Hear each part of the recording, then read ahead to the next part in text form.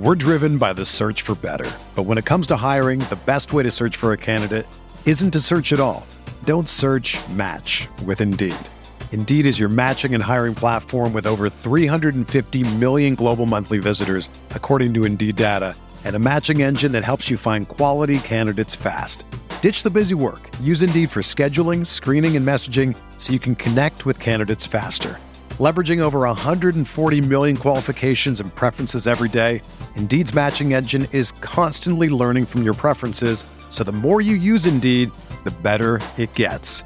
Join more than 3.5 million businesses worldwide that use Indeed to hire great talent fast. And listeners of this show will get a $75 sponsored job credit to get your jobs more visibility at Indeed.com/Blue Wire.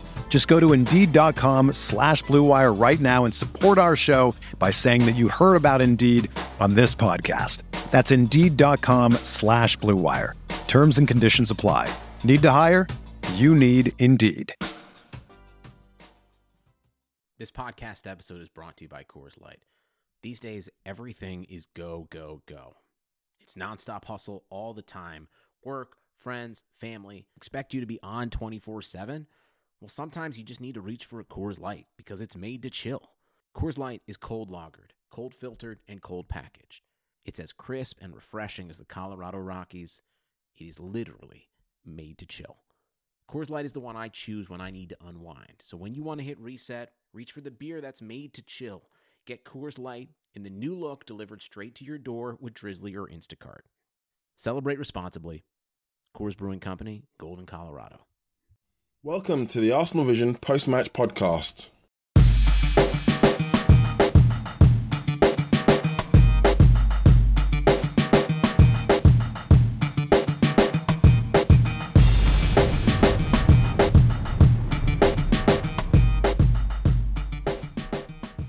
This is Mean Lean from arsenalvision.co.uk.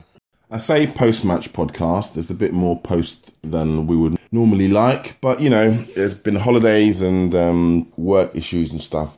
So it's been difficult to get everyone together at the same time. But we are here eventually. And today's show is an extra special one because we've got an extra special guest. We've got Arsblog on the show. And it's a really good conversation with James and Paul, talking about the great week that we've had. Well, the great few weeks that we've had. We don't have Elliot this week as he's away on holiday, enjoying the sunshine. All right for some. The guys today are talking about the Brighton result, transfers, and plenty more. So stay tuned for that. So as I said, the last few weeks have been really good. Probably the best few weeks of the season so far. I mean, we've won our last 4 games in a row. We've signed 2 players. Well, 1 first-team player and one young player.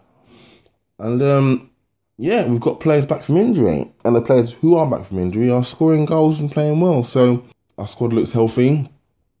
We're more confident in the way we're playing the game as well now. We've got options. And everything's a bit better than it was post Southampton. And that was a bit of a low point. But we've bounced right back. And we look good. Before we get started, can we all laugh at Chelsea and Jose Mourinho? I think I'm a special one.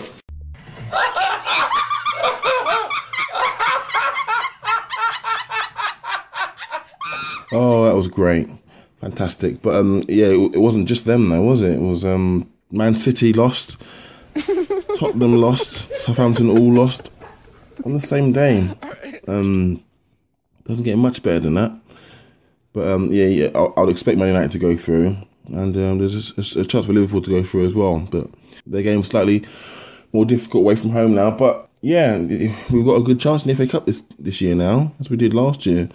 But a lot of the big teams are out, and we are pretty strong. So, you know, I don't want to get too excited about it too early, because it's too early. And obviously, as we've seen, anything can happen in the Cup. It just takes a bad performance from Arsenal, an off day, and a good one from the opposition. So can't count your chickens just yet. But so far, so good. Very pleasing. And it's also very pleasing that we bought a player who can come in and replace Laurent Koscielny when needed, because that's been the issue, isn't it? He's not been fit for parts of this season because of his injury issue. And when he hasn't been there, we haven't had a player to replace him directly. Nacho Monreal has been the closest to him in terms of his style. But, you know, as we all know, he's a left-back by trade. He hasn't been as bad as some people have made out, perhaps. That's not his natural position. And we'll see how he does, because he needs to adapt to our way of playing, English way of playing, well, the English league, I should say. So it might take a few weeks, perhaps, but it's nice to have more options in there now. The balance in that position looks better now. We've got Per and Callum Chambers behind him, the same sort of style players. And then we've got Laurent Koscielny and Gabriel. Dreams can come true and all that. So the performance at Brighton was very enjoyable, especially the first half. And one Thomas Rosicky. A superb display from him. I'm a big fan of his, as you may or may not know already.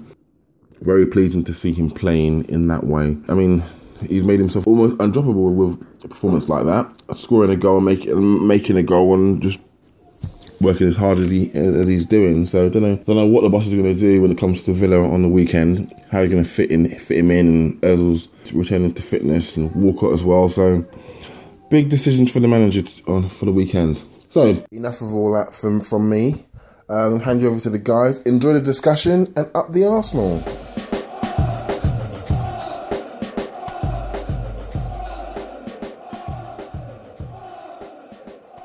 Welcome to the Arsenal Vision podcast, our weekly podcast. Stardate January 27th.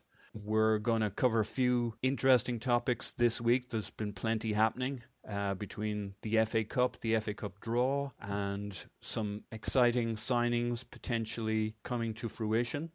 And to match that level of excitement, we have a guest today, Arsblog, or his Kent Clark name, Andrew Mangan, will be joining us. Will play a key role in our conversations today. Elliot, our normal host, Yankee Gunner, is on sabbatical this week, so he's frozen up in Minneapolis somewhere with all the weather that's going on over here. The nice thing about America is we have real weather, none of that. It's raining a bit more this week than it was last week, rubbish I have in Ireland and England. Anyway, so Elliot's taking a little breather this week. I, Poznan, will be leading the charge, ably assisted by my good colleague on the show, the regular James Seago at Gunner Fanatic 49. So that's our lineup for today. Welcome today, guys. Welcome, Andrew. Thank you for joining us. My pleasure. And welcome, James. Woohoo! That's my call-in sound. Anyway, not to worry. So, anyway, I thought guys, we were doing a role reversal today. Oh, that's right, we are. So, kicking off, I'm not going to be nearly as flowery as Elliot, but we'll make it work between us lads. Andrew, we had a very exciting... You can't really look at the game this weekend on its own. It was part of the context of all the other matches and all the other 4 or so major teams out of the Premier League that managed to trip and fall over, and the other 2 major teams, you might say, are currently lining up to do an FA Cup replay. But what did you make of the weekend from an FA Cup standpoint? Hilarious. Wasn't it great? Hilarious. I was a bit keen not to go overboard on Saturday when all the really hilarious stuff happened, because I was mindful of the fact, obviously, that we had to play on Sunday and cup football. And if you've been an Arsenal fan for long enough, you'll know that we've had our moments as well. Yeah. So I was just playing it, taking it a bit easy. But after we won, I just thought it was the funniest thing of all time, particularly what happened to Chelsea. I know that Tottenham losing with a goalkeeping mistake in extra time is always brilliant. Manchester City went off to Abu Dhabi in midweek and thought they could just come back and roll over Birmingham or Middlesbrough. You know, the hubris and the arrogance of that. That's also funny to see them taking down a peg. But Mourinho having to stand there and watch his team, which was 2-0 up, lose 4-2 to a Bradford team, which played them off the park, played brilliant football, scored great goals, and won 4-2. They did what no other team has done to Mourinho in his entire career. He's never lost a 2-goal lead at home in his career. So I think that was just absolutely outstanding. And then, of course, we won on top of that. So all good. It was tremendous entertainment, I got to say. James, your thoughts? To see Southampton Spurs, City, Chelsea not only get knocked out, but in the fashion in which they did. And all four of those sides were at home, which has sort of added to the miracle of the day that it was. Obviously, from Mourinho's point of view, the day before, uttering the fact that it would be regarded as somewhat of a disgrace going in to then lead 2-0 at the Bridge and go behind 4-2 was, that really just topped it all off. And even on top of that, you have Liverpool, who drew at home 0-0 to Bolton, to now have an away fixture. And there was some hilarity to be had in watching United struggle against the lowest team left in the competition against Cambridge. I must say, match of the day has never been more entertaining. And even on top of that, Sonogo was right at the heart of Southampton's demise, along with the ex-Arsenal boy Chamakh. So it was a fantastic Saturday.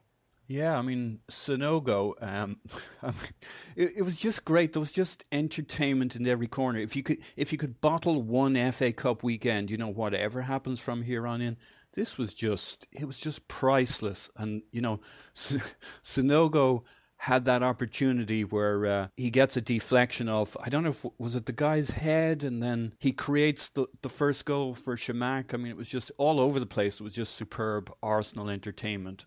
But to come back to the game a little bit, obviously one of the things we've started to do recently is to score first, which is really, really nice, and probably screwed up Brighton Hove Albion's master plan. They've probably been working for the last 7 days, parking 3 buses with the basis that they were going to frustrate the bejesus out of us, and Theo scores in the first minute or so. And I guess to kind of set up the question a little bit, Andrew, we've talked a lot about on the Twitters and other things about Oxlade-Chamberlain and his contribution, and he's been great, but he hasn't scored goals, and he's kind of been lower down the assists list. He's more the assister to the assist and occasionally the assister, whereas Theo, when he hits full flight, is the assister or the scorer, and that kind of came to pass and wrote the script for the day. Would you agree?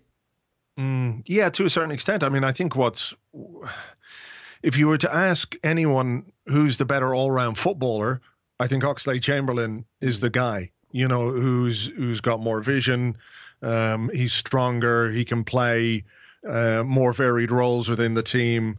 He's better on the ball, with the ball at his feet. But Walcott is this strange kind of a player who sometimes looks like it's his first ever game of football, and you're looking at him going, what the fuck is going on here? And then he scores, or he'll put in a great cross for somebody to assist. I remember the 6-3 game against Manchester City last season. I was thinking, oh God, we're playing terrible. And then he just popped up out of nowhere and he scored. He might have scored 2 that day. And that's what I don't know if it frustrates me about Theo Walcott, because there are many times where he's got the ball at his feet. And I think there were examples against Brighton where if he'd had just made a simple pass, one to his left and one to his right, he would have set up goal scoring opportunities for teammates. And it's not as if they were particularly difficult things to do. Yeah. But then he scores a goal like that in the first few minutes, and he's just got end product despite the limitations to his game. So yeah. I think he needed the goal for sure, and I know it's still early in his comeback, and you'd like to think that his all-round game will improve a bit, but he is just one of those players. I think there are times when Arsene Wenger leaves him out of the side because he's aware of some of the limitations of his game, but ends up putting him back in because he's a guy who can get you goals, not necessarily out of nothing, but perhaps when you don't really expect them. He's a strange player. I don't quite know what to ever make of him, really. He is. I always think of him as, people go on about him being one-dimensional or two-dimensional or whatever. I think he's kind of like 2.5-dimensional. He's improved. You can see he works on his game, and he's got better at strengthening his weaknesses. But his 2.5 dimensions are really good. The couple of things he does really well. When you look at that goal, that's an angle that many of our players have not scored from. But he got that ball down, swung around, and hit it so quickly. The goalkeeper got his fingers to it, but Theo, his feet are so quick, he got that shot off so straight and quick that the goalkeeper couldn't quite stop it. And most other players don't get the shot off that quickly. What were your thoughts, James? Look, Sorry, Andrew, go ahead. No, I was just going to say it's an absolutely fantastic finish. instinctive, gave the keeper no chance. And I think that's probably what Arsenal need to do, is if Walcott's in the team, is be aware that they have to play to those strengths. Yeah. And that's maybe not given time to think about what he has to do, but just put him in a position where he has to do something. Yeah. If that makes sense. It does. James? Yeah, I mean, one of the great things with Theo is he's every fantasy holder's dream. Certainly when he's fully fit. He's an extremely productive player. His output is fantastic. His statistics from goals and assists is excellent, especially as someone who's a wide forward. But a lot of that tends to be because of his supremely intelligent runs that often lead him into the center. You see sometimes he'll come out to the left, he'll move around a lot, but he'll take very advanced positions on the field, even when we're defending. He's the player that you anticipate that as soon as we get the ball back, he's one of the first people that we look to hit. So he offers what I think is very interesting is he offers a very different dynamic to Alex Oxlade-Chamberlain. And they're both, to a certain degree, very similar players, but they're also very, very, very different players. They're both very quick. Currently, Alex is playing very much as that right wide forward. But Alex is a lot more efficient on the ball. He's a lot more industrious. He adds to the team a lot more, I think, when we're playing perhaps the bigger sides, because he's got that strength and that slightly stronger defensive discipline, and he's got that ability more so than Theo certainly to carry the ball from deep to create that little bit of space. And I think he's got slightly better vision and slightly better ability to play the ball out and find those pockets of space for other players. He's certainly slightly more of a visionary than Theo. But on the opposite, but the slight deficit to his game, or deficiency in his game, is that unfortunately, despite the amount of times we've remarked on how strong his performances have been, we tend to see very little end product, and perhaps that's slightly to do with the fact that he's still a somewhat young player who needs perhaps just a couple of goals to really sort of kickstart those kind of productive aspects of his game. Whereas Theo, on the other hand, you imagine against the smaller teams, he's a player that you would expect to probably start against, given just how lethal he can be. I think also, we have to obviously temper it with the fact that Theo's just come back from a significantly long injury, and it takes various players, differing times to sort of fully recover to their full fitness, but full sort of mental capacity, if for want of a better word, in the sense that the decision making on the field, that quickness of thought, that's something that I imagine probably is the longest to come back to a professional footballer, especially after so long out from the game. And I think we saw that pretty clearly in the Brighton game, in that his finish was excellent, but it was excellent because he had very little time to think. Whereas in previous games, he's had, I would say, far more gilt-edged opportunities, especially against Hull, for example, where he's missed the target by a significant distance. And I think that's part of the adjustment to coming back from injury that is going to take still a little bit more time. But there are still plenty of examples of Theo from when he's been fully fit, when he's been in form, so to speak, where his finishing in general, all round, tends to be probably one of the strongest on the team, aside from maybe Alexis now. So that's extremely exciting. I'm interested to see the dynamic between the two of Alex and Theo, and I think that gives not only having two great squad depth, but also the variety of options that Wenger has at his disposal. Yeah. Interesting points. I mean, to your point about, when he regains full form, it's felt like the last time he did a long layoff, it was about 6 games before he really hit his stride. He was in the team maybe 5 or 6 times where he was missing a lot of chances. Then he suddenly hit form. He was around for a few games, and then he had this other next long injury. So maybe that's what we're looking at here. 5 or 6 games of Theo getting a good run or a start before he's hitting full form. Does anybody remember that video they had on the .com? It was like a dance competition, and I don't know who was in it, but it was a couple of other guys and Theo, and apparently all the players did it. And it was basically like practically Dance Dance Revolution. You basically had to move your feet really quickly, and it was one more thing where Theo's feet were just super quick. He has the speed, but he has a quickness to his movement of feet, which is his real strength rather than maybe close control. But that goal, there was a bit of close control, which was sometimes surprising with Theo, sometimes not. And then the speed at which he got his shot off just seemed to be the turning point. So, with that said, obviously the man of the match, Super Tom Rosicky. What hasn't been said at this stage in that game? Andrew, he's a player I love to love, and I think we all kind of do. And we've, in a way, we missed out on his golden years. What do you think could have been had he not had that tendon dangling around his leg that nobody thought to reattach? It's a good question, isn't it? You can't help but think what might have been with Rosicky, but I think also the problems that the team had during the years that he was missing wouldn't have been solved necessarily by his presence and his presence alone. No. You know? I think he's a tremendous player. I think he's a brilliant example for young players, and I hope that all the younger professionals are watching him, how he trains, how he lives, how he plays the game, the energy that he puts in, the desire, the willingness to be brave on the football pitch, to make things happen, not to be safe. I think there was something very recently where Gilles Grimandi was talking about scouting and the use of data and statistics in scouting. And he said that if I'm a young player now, what do I do? If I'm a midfielder, I make sure that I make all the passes. But do you make the brave passes then? Because anyone can pass it sideways and backwards and have a high pass completion rate. And I think what you see with a player like Rosicky is he always wants to make something happen. With his burst of speed, he tries to drive past people between the lines to open up defenses. He's just, when he's on form, and he was on form obviously against Brighton on Sunday, he's just an absolute pleasure to watch. And we've got a number of those players in the team now. We've got him, we've got Cazorla, we've got Alexis, Mesut Ozil as well. When he turns it on, he's great to watch. I'm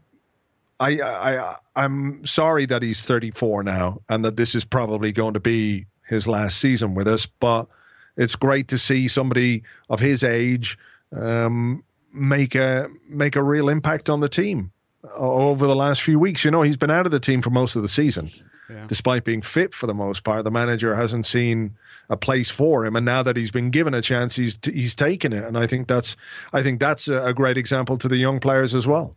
Yeah. What did you make of Phil Neville's comments? When I first heard them, I was kind of angry. Then I watched the clip and I thought, he's kind of joking. It's been a bit jokey. But then as I thought about it more, it's almost insidious that what that jokiness said was, he wasn't really joking that that's what he would do.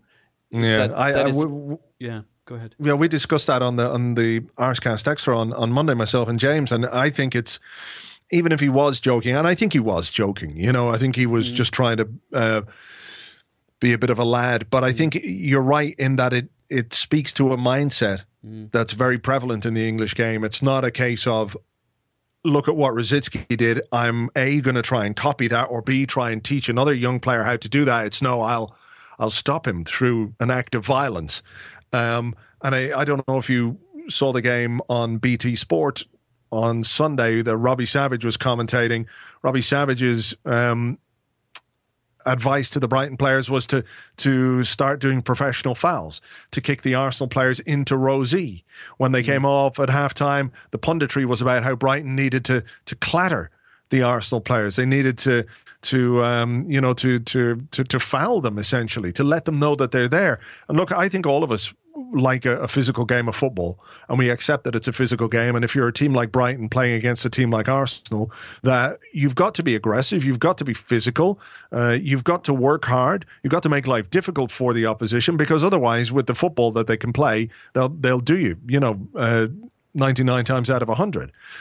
So you do have to be physical. But when the advice from pundits, from commentators, from co-commentators, from people analysing the game who have time to think about it afterwards is be violent, then I think they need to really reassess, A, who they're having on these programs, and B, the kind of language that they're allowed to use. Because it does just speak to this particularly English mindset of, well, if you can't beat them, snap them in two, you know. And I think that's the unfortunate thing about Neville's comments. I don't think he, was advocating it, but it just goes to the heart of the way that people think about the game in England, or too many people think about the game in England. Yeah, I mean, he wasn't advocating it, you could say, but he made it acceptable that the correct answer to somebody playing great stylish football is to do the most dangerous thing you can do in a football match.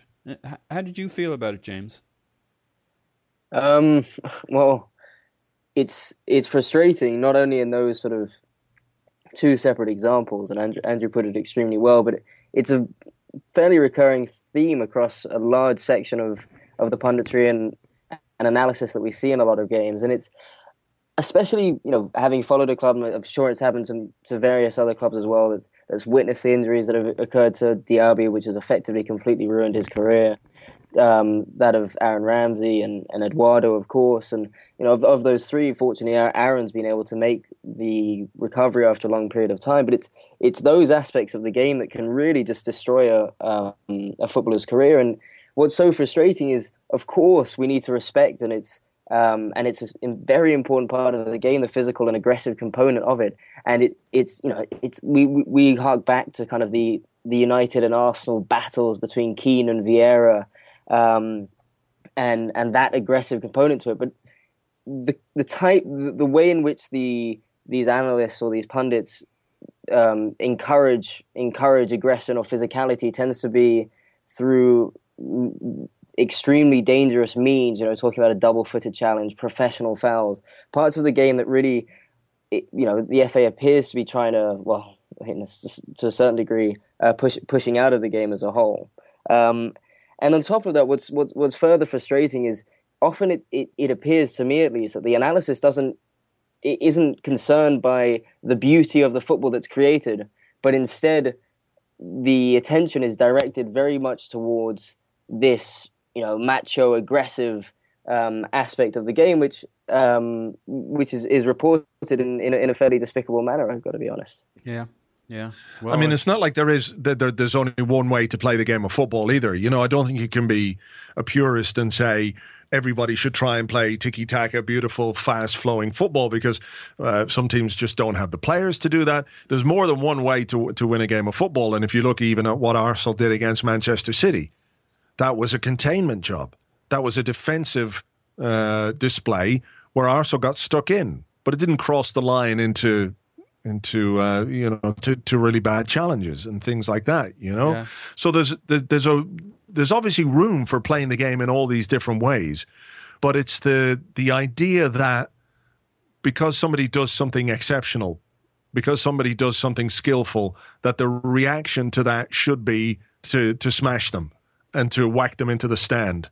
You even see what happened to Mathieu Debuchy. It's a small thing, but it's a violent act. Yeah. And people say, oh, no, look, it was just a little push. If it happened in the middle of the park, nobody would have said anything. The point is, it didn't happen in the middle of the park. It happened in an area where a player could get seriously injured. The unfortunate thing from our point of view is that Debuchy got injured. And there isn't enough, to my mind, focus on players' responsibilities to one another. Because what happens if the guy the right back or the left back from Brighton who got skinned by Callum Chambers, what happens if next time he goes through Chambers and puts him into the stand or into the hoardings and injures a young player? There's got to be ways of dealing with skillful play that don't involve violence, and that is what they should be talking about, and that's what they should be teaching young players. Yeah. And that's the way they should be talking to audiences about it. Not to commit an act that's a foul. I think sometimes you're in a position as a player where you've got no choice but to make a foul, and we all accept that. But that is the first answer to somebody who might be better than you. Then I think people have got their priorities really wrong. Yeah, and when you look at, I heard if it had happened in the middle of the park angle before, but apart from just the landscape of where it happened and why that contributed to the injury, it was kind of a sucker punch, because you're plowing into somebody who thinks the play's over. It's like hitting somebody after the bell. And so I thought it was exactly. I thought it was pretty low. The injury happened because Debuchy thought it was kind of game over for a little bit before it restarts, and that's why he got completely screwed over. So he was cold clocked essentially. Yeah. I thought it was low, but anyway, as Arsene says, we can't really judge people's motives, but that kind of if we want to keep the best players on the pitch so that spectators can enjoy the football, Debuchy needs to be protected, and that guy needs to be punished. Regardless of the fact that we mightn't be able to judge. We don't judge most people's motives most of the time with these tackles. What was he thinking when he went in with 2 feet? I don't really care. He went in with 2 feet and his studs showing. So, consequences should follow actions. But to kind of lead that onto something, so we're now looking at Gabriel Paulista, who by, I think, common consent is about to sign for us and join. And I'd add into that factor, we've got Giroud back, who seems to be renewed, revitalized, coming in at a level 2.0 compared to how he played before. We've got a beefed up Ozil coming in. We just seem a little beefier these days, coming back to being able to hand out that side of the game. I mean, I think we're beginning to realize part of what Giroud's been doing for us in recent times, apart from the fact he's actually scoring goals, is he's out there battling, knocking against centre-backs, making space for other players. We now have more players who've scored for us than any other team with our one-man team. And part of that is the battling somebody like a Giroud does to make space for your Rosicki's, your Ozils, etc., to get their goals. But do you think we're going to be a more steely team with now Giroud in our spine, with Paulista potentially kind of adding to our mettle as we go forward? And of course, maybe the biggest factor of all, Coquelin, over the next 3-4 months. What are your thoughts on that, Andrew, and then James? Yeah, I mean, I think what's interesting, not so much that Giroud has been more physical, but I think he's been more inclined to get on with the game. Because there were times where he'd take a hit off a defender and sit there and wait for a free kick, which was never going to come. And I think he's now finally realized that half the time you're not going to get those free kicks. You might as well just get up and get on with the game and maybe give it a little back. Yeah. Use your own physical strength to hold off a defender.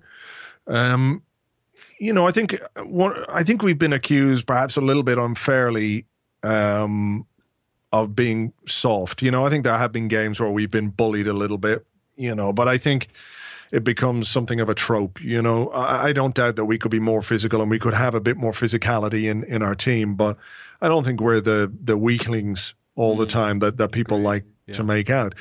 But yeah, I like what Coquelin does. Actually, I've obviously been surprised, like most people, that he came back and took the chance that he was given so well.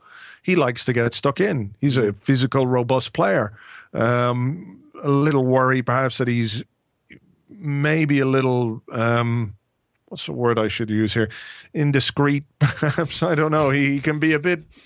He likes jumping in the air a bit too much as he's going in for a tackle. And I think if somebody can just take him to one side and just get him to rein in that little bit, you don't want to take away his commitment. But I think he's a more effective tackler than Flamini, for example, who people would say is a physical player, somebody who likes to get stuck in.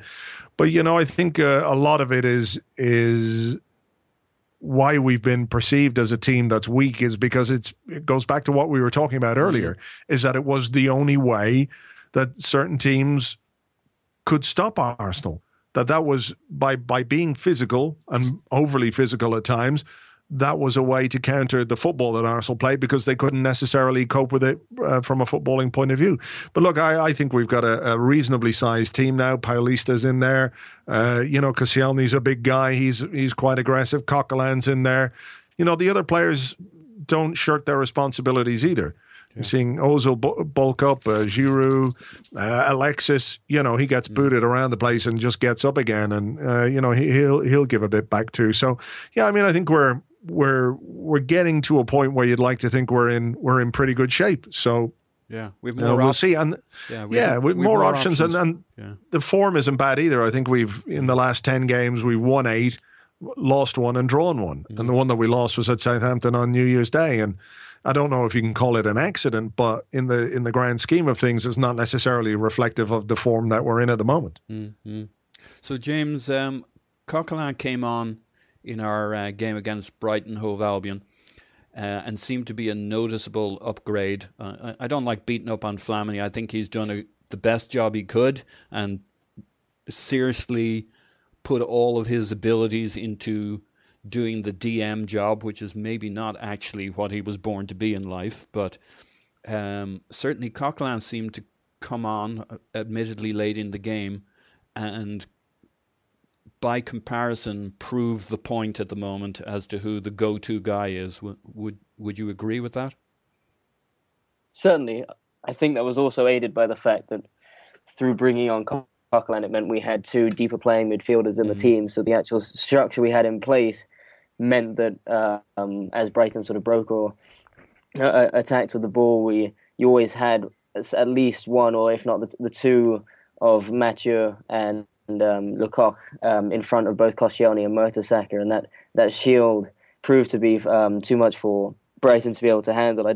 Once Coquelin came on, I don't really remember feeling under much pressure at all, aside from the sort of, the handball, where the ball to hand on Chambers towards the end of the game. And so a lot of that was a structure, but also a lot of that was down to, what Coquelin brought into the game, which is his athleticism. There was a couple of times where we took the ball forward and as we kind of penned them into their own box, and once clearing the ball, you could see that even up against, I think it was Grady, quite a tall, physical boy, Coquelin was able to outjump him. He was able to sort of regurgitate possession.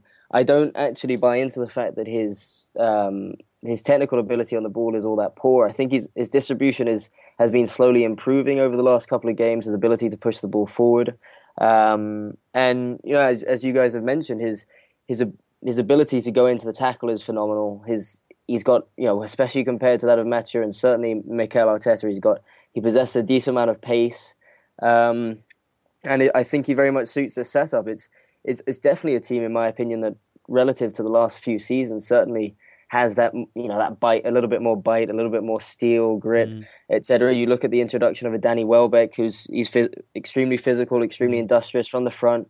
Alexis, despite his height, he's a very feisty player. I think Andrew was on point with when discussing Oli Giroud.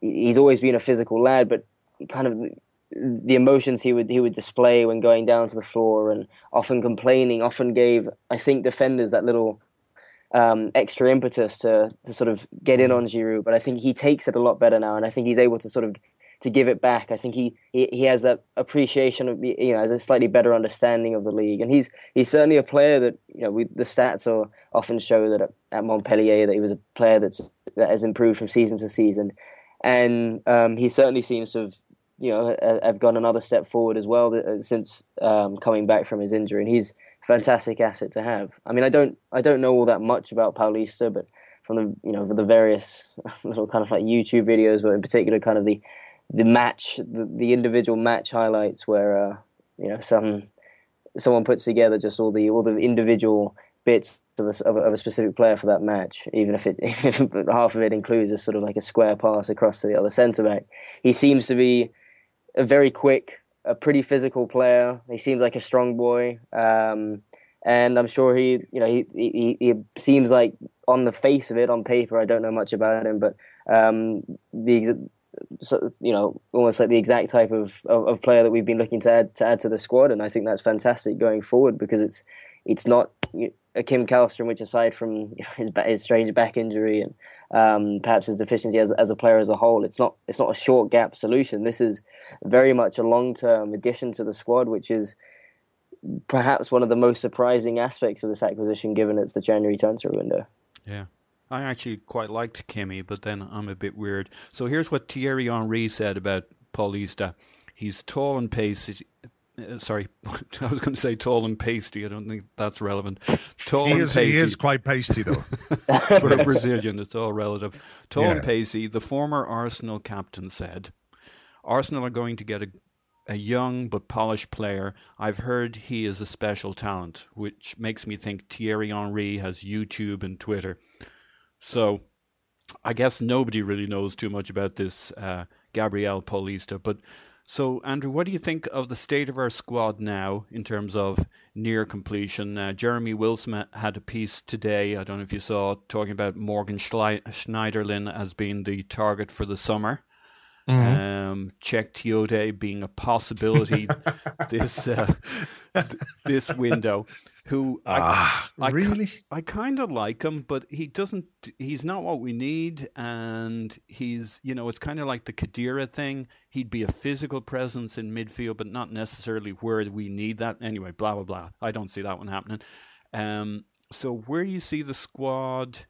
How do you see how we're fixed for the kind of run into the end of the season? We're in 3 competitions. You could say 2 competitions, 2.5 competitions.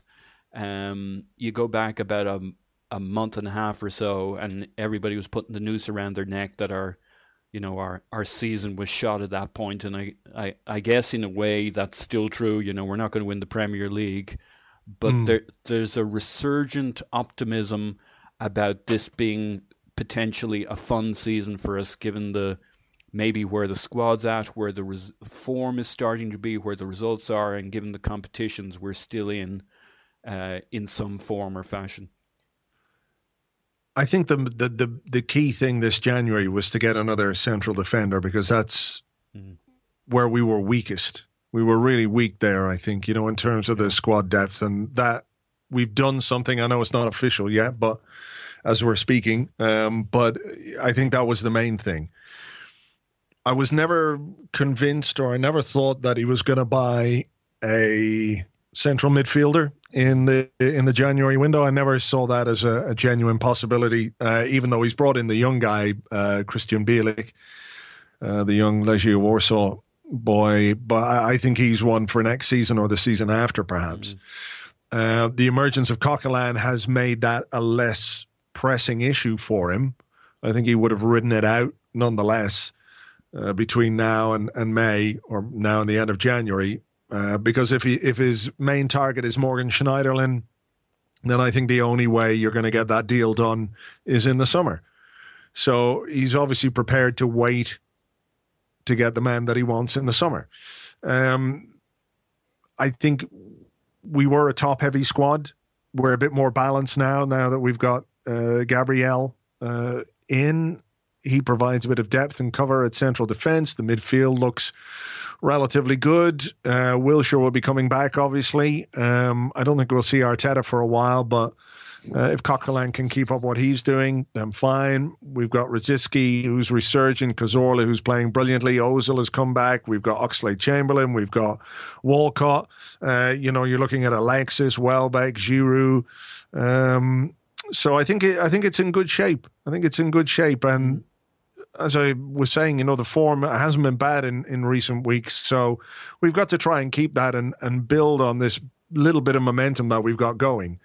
Because I think what you can see, maybe at what Liverpool did last season, Liverpool went on a ridiculous run of wins, didn't they? They won something like 12 or 13 games in a row to shoot up the table and almost win the title. Now, I don't think that can happen from our point of view. I don't think we're going to do that. But, if we can win 9 or 10 games of the next 11 or 12, a few draws in there, it would make our race for the top 4 a lot easier, or it'd certainly put us in a decent position. So I'm happy enough, to be honest. I mean, I think there are still 1 or 2 issues, but I don't see anything else happening between now and the end of the month in terms of transfers. Andrew, a quick question for you. So you've been around the block a bit, and you know the journalistic landscape pretty well. When Jeremy Wilson talks, what are you thinking on a personal level? Do you think the club has opened the kimono to him? Is it kind of like a chatty David Ornstein? I mean, guys like Jeremy and John Cross and the guys who work, James Ollie from the Standard, they're on the Arsenal beat every week, so they're well in touch with the press office. And sometimes there are stories that come out. You see all of a sudden, there's a guy who works for the Mail as well. I can't remember his name, but you'll come 11 o'clock at night over here, and then the Telegraph, the Mirror, the Mail, the Sun probably as well, maybe the Independent, they all have the same story, all have the same exclusive. And there's only one way that can happen, is that there's one source that has fed all these people. In terms of transfers, I think there's a lot of obfuscation and misinformation that goes around. I think sometimes a club will use that to its own advantage by saying there's nothing happening when they're trying to do something quietly. Sometimes they'll say there's nothing happening when there's actually nothing happening. Other times they might talk about how there are things going on when perhaps there aren't, just because they know that's what people want to hear. So the thing about it is, particularly with transfer stories, is that so much can go wrong with a transfer right up until the contract is signed, that you could have all the best information in the world, but you're left with egg on your face when it doesn't happen. There are deals that get right to the finishing line and then just fall down. And that's not unusual. And then all the talk is, well, it's just paper bullshit. There is a lot of absolute shit out there. Of course, people who are just making up nonsense day in, day out. And I think everybody knows who those people are. But guys like John, like Jeremy, who are working with the club, I won't say with the club, that's the wrong word, but they're working very closely with Arsenal in a way. They're there every week. They're at the pre-game press conferences, the post-game press conferences. They do have a relationship with the club, and the information that they have, it's up to people whether or not they want to take it or leave it. But, I don't think that for the most part, these guys are just making stuff up, Yeah. Some of them are. But I don't think those people that just make stuff up aren't the ones that are sitting in front of Arsene Wenger every week and who have, a separate press briefing with him after the main press conference and all that. I don't think, but it's up to people to judge on the information, I guess. Yeah. Well, after my little detour there, James, I'm looking at the fixture list and back to kind of our optimism or otherwise for the rest of the season. So we got Villa coming up at the weekend. We got Spurs away. We got Leicester City at home. We got Middlesbrough in the FA Cup. We got Crystal Palace. That's February. February 25th, we have our first Champions League leg at home to Monaco. So an interesting February. Nobody too scary. Obviously, Monaco in the Champions League will be a significant challenge. And Spurs away is going to be a tough game, but you're always going to have something like that. Our run really all the way through to, Liverpool, who look like they got their teeth back on April 4th. We've got a couple of months here where we could make some good headway in the competitions. How are you feeling about it? Well, Paul, I think you'll be extremely surprised to hear that I'm rather optimistic about this side. Really? I think I said a couple of months ago that come early-ish February, the large majority of the Arsenal fan base would probably be pretty content with the way things are going. And I still very much stand by that. I think, it's a little too early to be talking about going on runs, in a very diplomatic manner. One has to sort of take each game as it comes.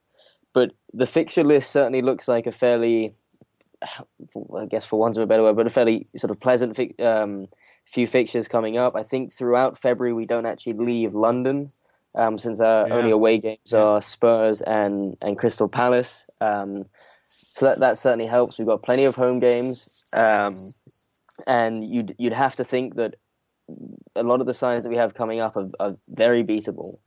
And one of the most exciting things, and I think Theo Walcott's been around Arsene Wenger for a little too long, perhaps, when in his interview he said that the new players, it was like a few new signings back in the dressing room.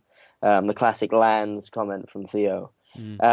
But I think the biggest indication from the Brighton game was when you looked at that team sheet, despite there having been 7 changes from that of a team that beat City at the Etihad 2-0.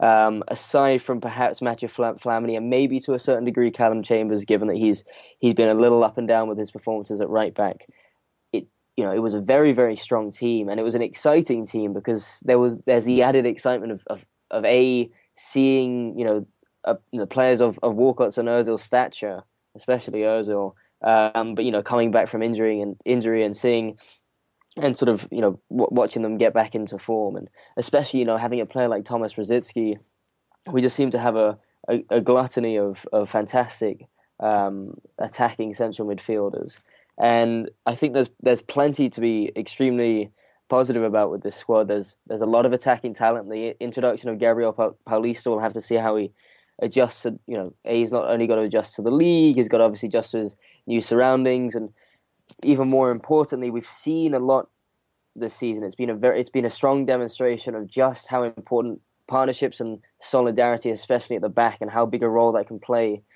for a team as such. And obviously, the lack of a centre back has played a significant role in to a certain degree our demise at the beginning half of the season, but even more so has just been the fluctuation of different defenders coming in, because I think most hopefully sane Arsenal fans would probably attest that Monreal hasn't actually been anywhere near as poor a centre back as some would have you suggest. But the issue has been it's just you have often those kind of growing pains as such as new partnerships build. You've had Monreal play alongside Mertesacker. I think Monreal and Koscielny was one of the first times, certainly this season, that they've played together. Despite two players who are individually quite strong, when you put them together as a unit and you have maybe a Mathieu Flamini ahead of them, it throws things a little bit up in the air. So if the back line can stay fairly steady for the rest of the season, that's a big if. And even if it doesn't, hopefully if Gabriel Paulista can settle in and adjust fairly quickly, you'd have to think that we have a very, very strong chance of not only having a good end to the season, but the FA Cup looks like a competition where we're probably the fairly strong favourites for now. You certainly wouldn't expect us to go necessarily too far in the Champions League, but with a tie like Monaco, you want to take that competition step by step and see if maybe we can progress a little further than we have in the past few seasons.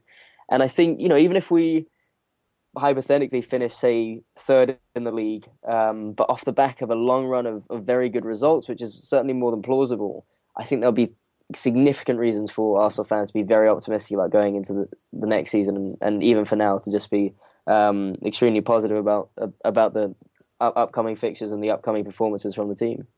Good stuff. So, Andrew, to get back into the little nitty-gritty stuff a little bit.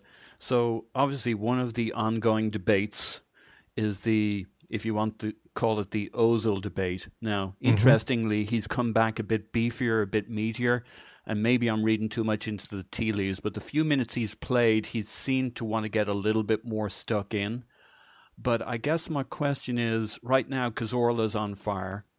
And in the past, it was fitting Ozil, Wilshere, Ramsey into the same team, and Ozil getting pushed out to the left maybe. When I look at the game against Brighton and I look at the two goals, the first goal we had Theo, a kind of centre forward, Giroud having dropped deep over to the right touchline to feed Chambers, who runs up and puts it into Theo, who bangs it in.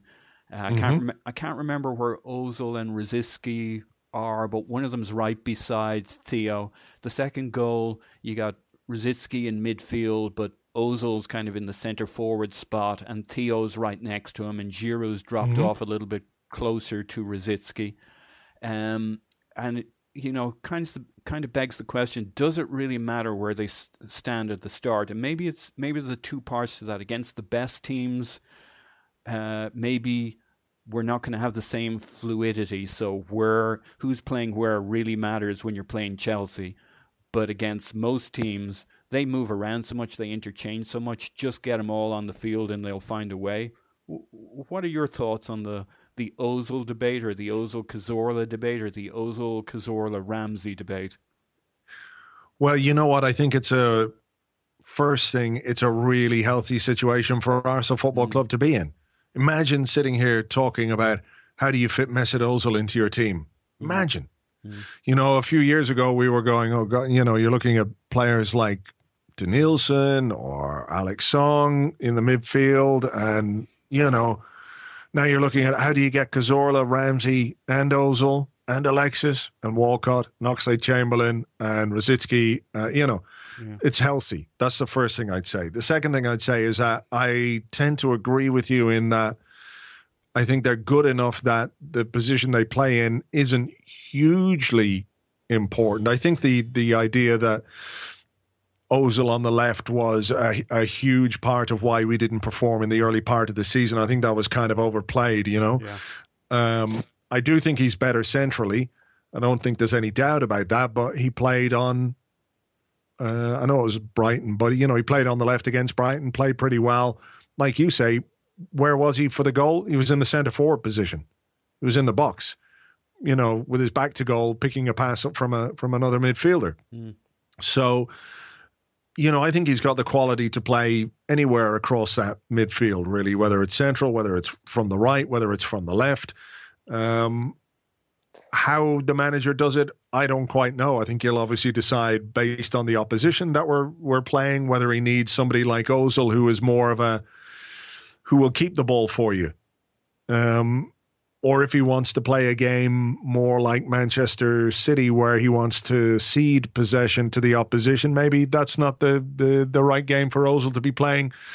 I don't quite know. But look, I just think it's a really good situation for us to be in, and there'll be players who will rise to the challenge of the competition that's in the team. Maybe one or two won't, but I think all of us have been crying out for Arsenal to have more quality. We've got that now, and how it fits into the team is entirely down to the manager, and he's a guy that sees him every day in training and probably knows best how to do it, because right now, if you were to ask me, I don't really know, but I'm just glad that this is the problem rather than who the hell are we going to play. We don't have any players because they're all on hospital beds, and Florence Nightingale is off doing ether in the corner crying to herself. So yeah, there you go. Spot on. James, the Ozil debate. The Ozil debate, my favourite debate. Yeah, I mean, listen, I think Andrew's hit it on the nail. It's an extremely healthy debate to be having. It's a sort of it's one of the good headaches for the manager to have when selecting the team. But I'm not. I mean, again, as Andrew said, I'm not convinced that Ozil's necessarily been as poor on the left as some would have you suggest, especially given his tendency to come central. The only somewhat concern I might have is how it impacts on Santi's game, because when Santi's played centrally, he's actually come fairly deep. He's picked the ball up in very deep areas. He's actually, as even for a player who has often been put out on the wide, he's been someone that's taken up very central positions for a large majority of the game. And obviously, one of the fantastic combinations we saw last year was the interchange between Santi coming left and Ozil coming. And as we know, these partnerships sometimes take a little bit of time to kind of reform and recalibrate. So, perhaps if we bring in Ozil on the left, that's going to probably push out Oxlade-Chamberlain from the team. You maybe lose a little bit of that extra pace that we have, especially with Giroud up top instead of Danny. So you push out Alexis to the right. It does create, I suppose, perhaps a somewhat imbalance in the side in the way in which we've been set up, or a change in the dynamic, perhaps. But certainly it's certainly a very strong change. It's a fantastic headache for the manager to have, as I said, and it's something that we just got to play by ear. The Ozil's a fantastic player with top quality, as Arsene will attest, and I think it will be something that's extremely exciting to see over the coming games, how he manages to fit them all in. And even on top of that, I think once he does, you look towards that bench, and for the first time in a long while, you can really look towards a few players and think, wow, I mean, if the game's not going quite the way you think, there appears to be plenty of players that can really change the dynamic of the game and the path that the game's going down. So that too is a very exciting component of the side that we have going forward. I always have to laugh when you read on the .com, it'll be Oxlade-Chamberlain discussing Walcott in the squad or vice versa, and you're always reminded of the old adage that players love a really deep squad, except in their position. Yeah, true. So true, but yeah, we have it all over the pitch. Yeah. Go ahead, Andrew. Well, no, I'm just going to say that's that's what we want as fans. Yeah, and maybe certain players are happy with that too. Because they thrive on a little bit of pressure and a little bit of competition. And we don't seem to have too many of the sort of guy who are like throwing their toys out of the pram at the moment. So it seems healthy overall. The dressing room seems like a good place. So speaking of which, you kind of touched on a few different things there, but Szczesny, competition, the dressing room, etc. What's your read on the Szczesny situation right now? I think he's lost his place because he was stupid. I don't think his form was as bad as people were making out. There's always the desire for the shiny new thing, and Ospina was that. I think some people don't quite like Szczesny's attitude. I don't really have a problem with it. I like a goalkeeper who can make a mistake and not be bewildered and broken by it, like Almunia, for example, or Fabianski, who, if they made a mistake, that it was the only thing they were thinking about, whereas Szczesny seems well able to compartmentalize that. I think he's been a victim of the constant changing at the back as well. That last season, playing behind a very settled back four for most of the season, he won the Golden Glove with the most clean sheets in the Premier League. He shared that with Petr Cech. So I think people have forgotten that very quickly. But I think what's happened is that he's been absolutely stupid by doing what he did in the dressing room. He's been punished for it. And now he's in a position where David Ospina has played so well that he should keep his place in the side. And Szczesny, I don't think he was particularly at fault for either of the goals against Brighton, but didn't do anything to suggest that he should come straight back into the team. So I don't know what the situation is long term, but in the very short term, he's paying the price for being stupid. And whether that books him up and makes him work harder and be more professional, we'll have to wait and see. I hope that's exactly what it does, because I think he's a very good goalkeeper. I think he's a really good player with lots of potential, and it's about time he started realizing that potential.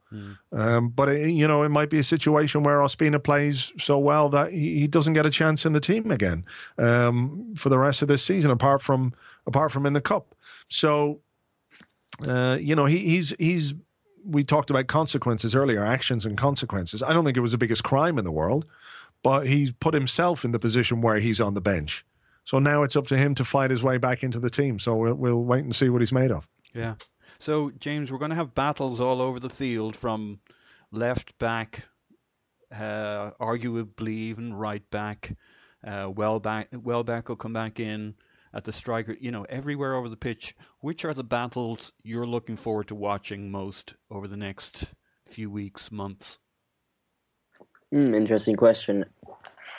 I think the Giroud and Welbeck, the competition for that place in particular is one that throws up a lot of debate amongst the Arsenal fans. Welbeck brings what a lot of people like about him, and certainly something that I like about him, is he's a very diverse player in that he's got that speed. He's very quick on the counter, but he's also he's a very physical player. He's able to bring others into the game. He's got a bit of everything, but he doesn't quite do the things that Giroud do as well as Ollie. So again, I wonder if that's a dynamic that Wenger introduces during different types of games. Maybe in the more physical encounters, you might actually see Welbeck played out wide with maybe Alexis as well, and then Giroud up top, as we've seen in a few games. And to that point is that we also have not only direct competition, say between like an Alex and a Theo, but also you've got a few players that can play in various different positions that have that ability to interchange. You have an Alexis who can play on the left, on the right, up front to a certain degree, especially when we were playing that 4-4-2 formation. Danny, who's got the ability to play out wide as well. Santi he can play in the attacking role. Some would say that he could play that kind of the Ramsey role a little deeper alongside the defensive midfield with maybe one of Ozil or Rosicky ahead, especially perhaps against weaker opposition.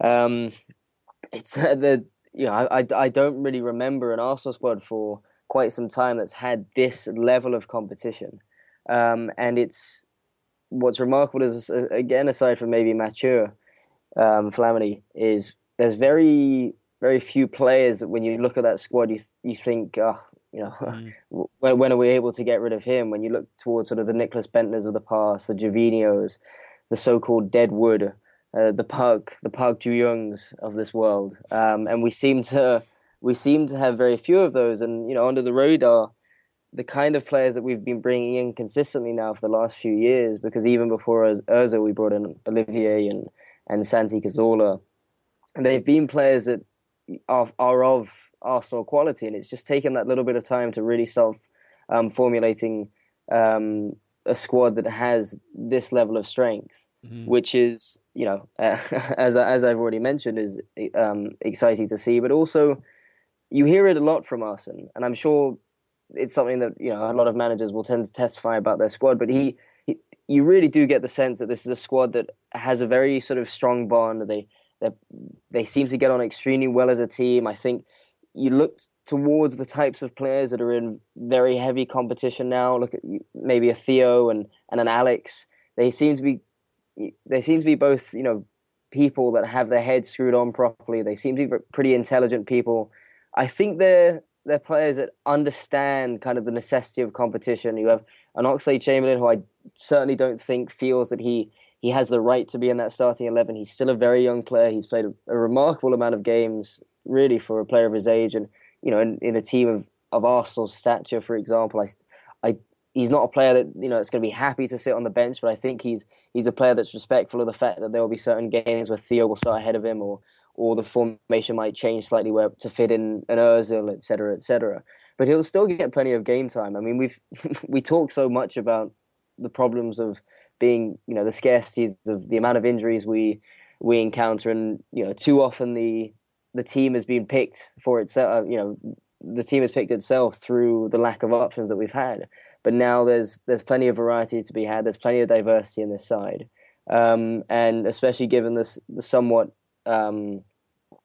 low number of injuries relative to what we're used to, we appear to be in a strong position, and I genuinely think that for the most part we've got a group of players that are willing to accept that and use it sort of in a positive way, and hopefully that will create some further momentum for both individual performances and performances as a team. Yeah, I must say, Andrew, I cheer up every time I see Bellerin at right back at the moment. I always think this is going to be fun.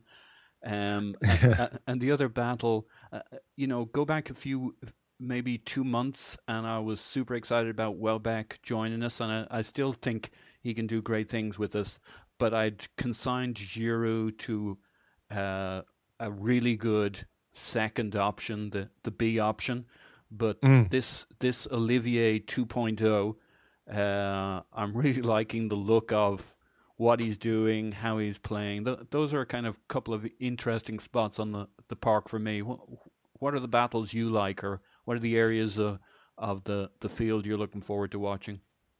Yeah, I think the right back one is interesting because Bellerin came into the side. I think his first start was against Dortmund, and that was really thrown in at the deep end, and nobody particularly covered themselves in glory that night, and he didn't have a great game. But what's been really interesting is how quickly he's developed and progressed and looks more confident and assured in the team. I think Chambers had a very good start to the season, and people were impressed by him and are right to be impressed by him. But, again, he was a 19-year-old coming into the side with very little experience as well, and perhaps has been overplayed a bit. And the injury to Debuchy has opened the door for both of those players. I think if Debuchy had been fit, he would have played most of the season. So that's it. It's interesting. We talk about timing and opportunities presenting themselves to players, and can they take those chances? And Bellerin looks like he's going to be one of those. I agree with you about Giroud as well. I think the arrival of Welbeck has I won't say it's refocused him, but I think it's made it clear to him that, here's a guy who's going to play in the same position as you, probably, and he's younger and he's faster and he might be, a bit stronger. And but one of the things that was interesting, people criticize Giroud for not scoring against the big teams. That was the big criticism, that he was a guy who would get you goals against all the teams outside the top four.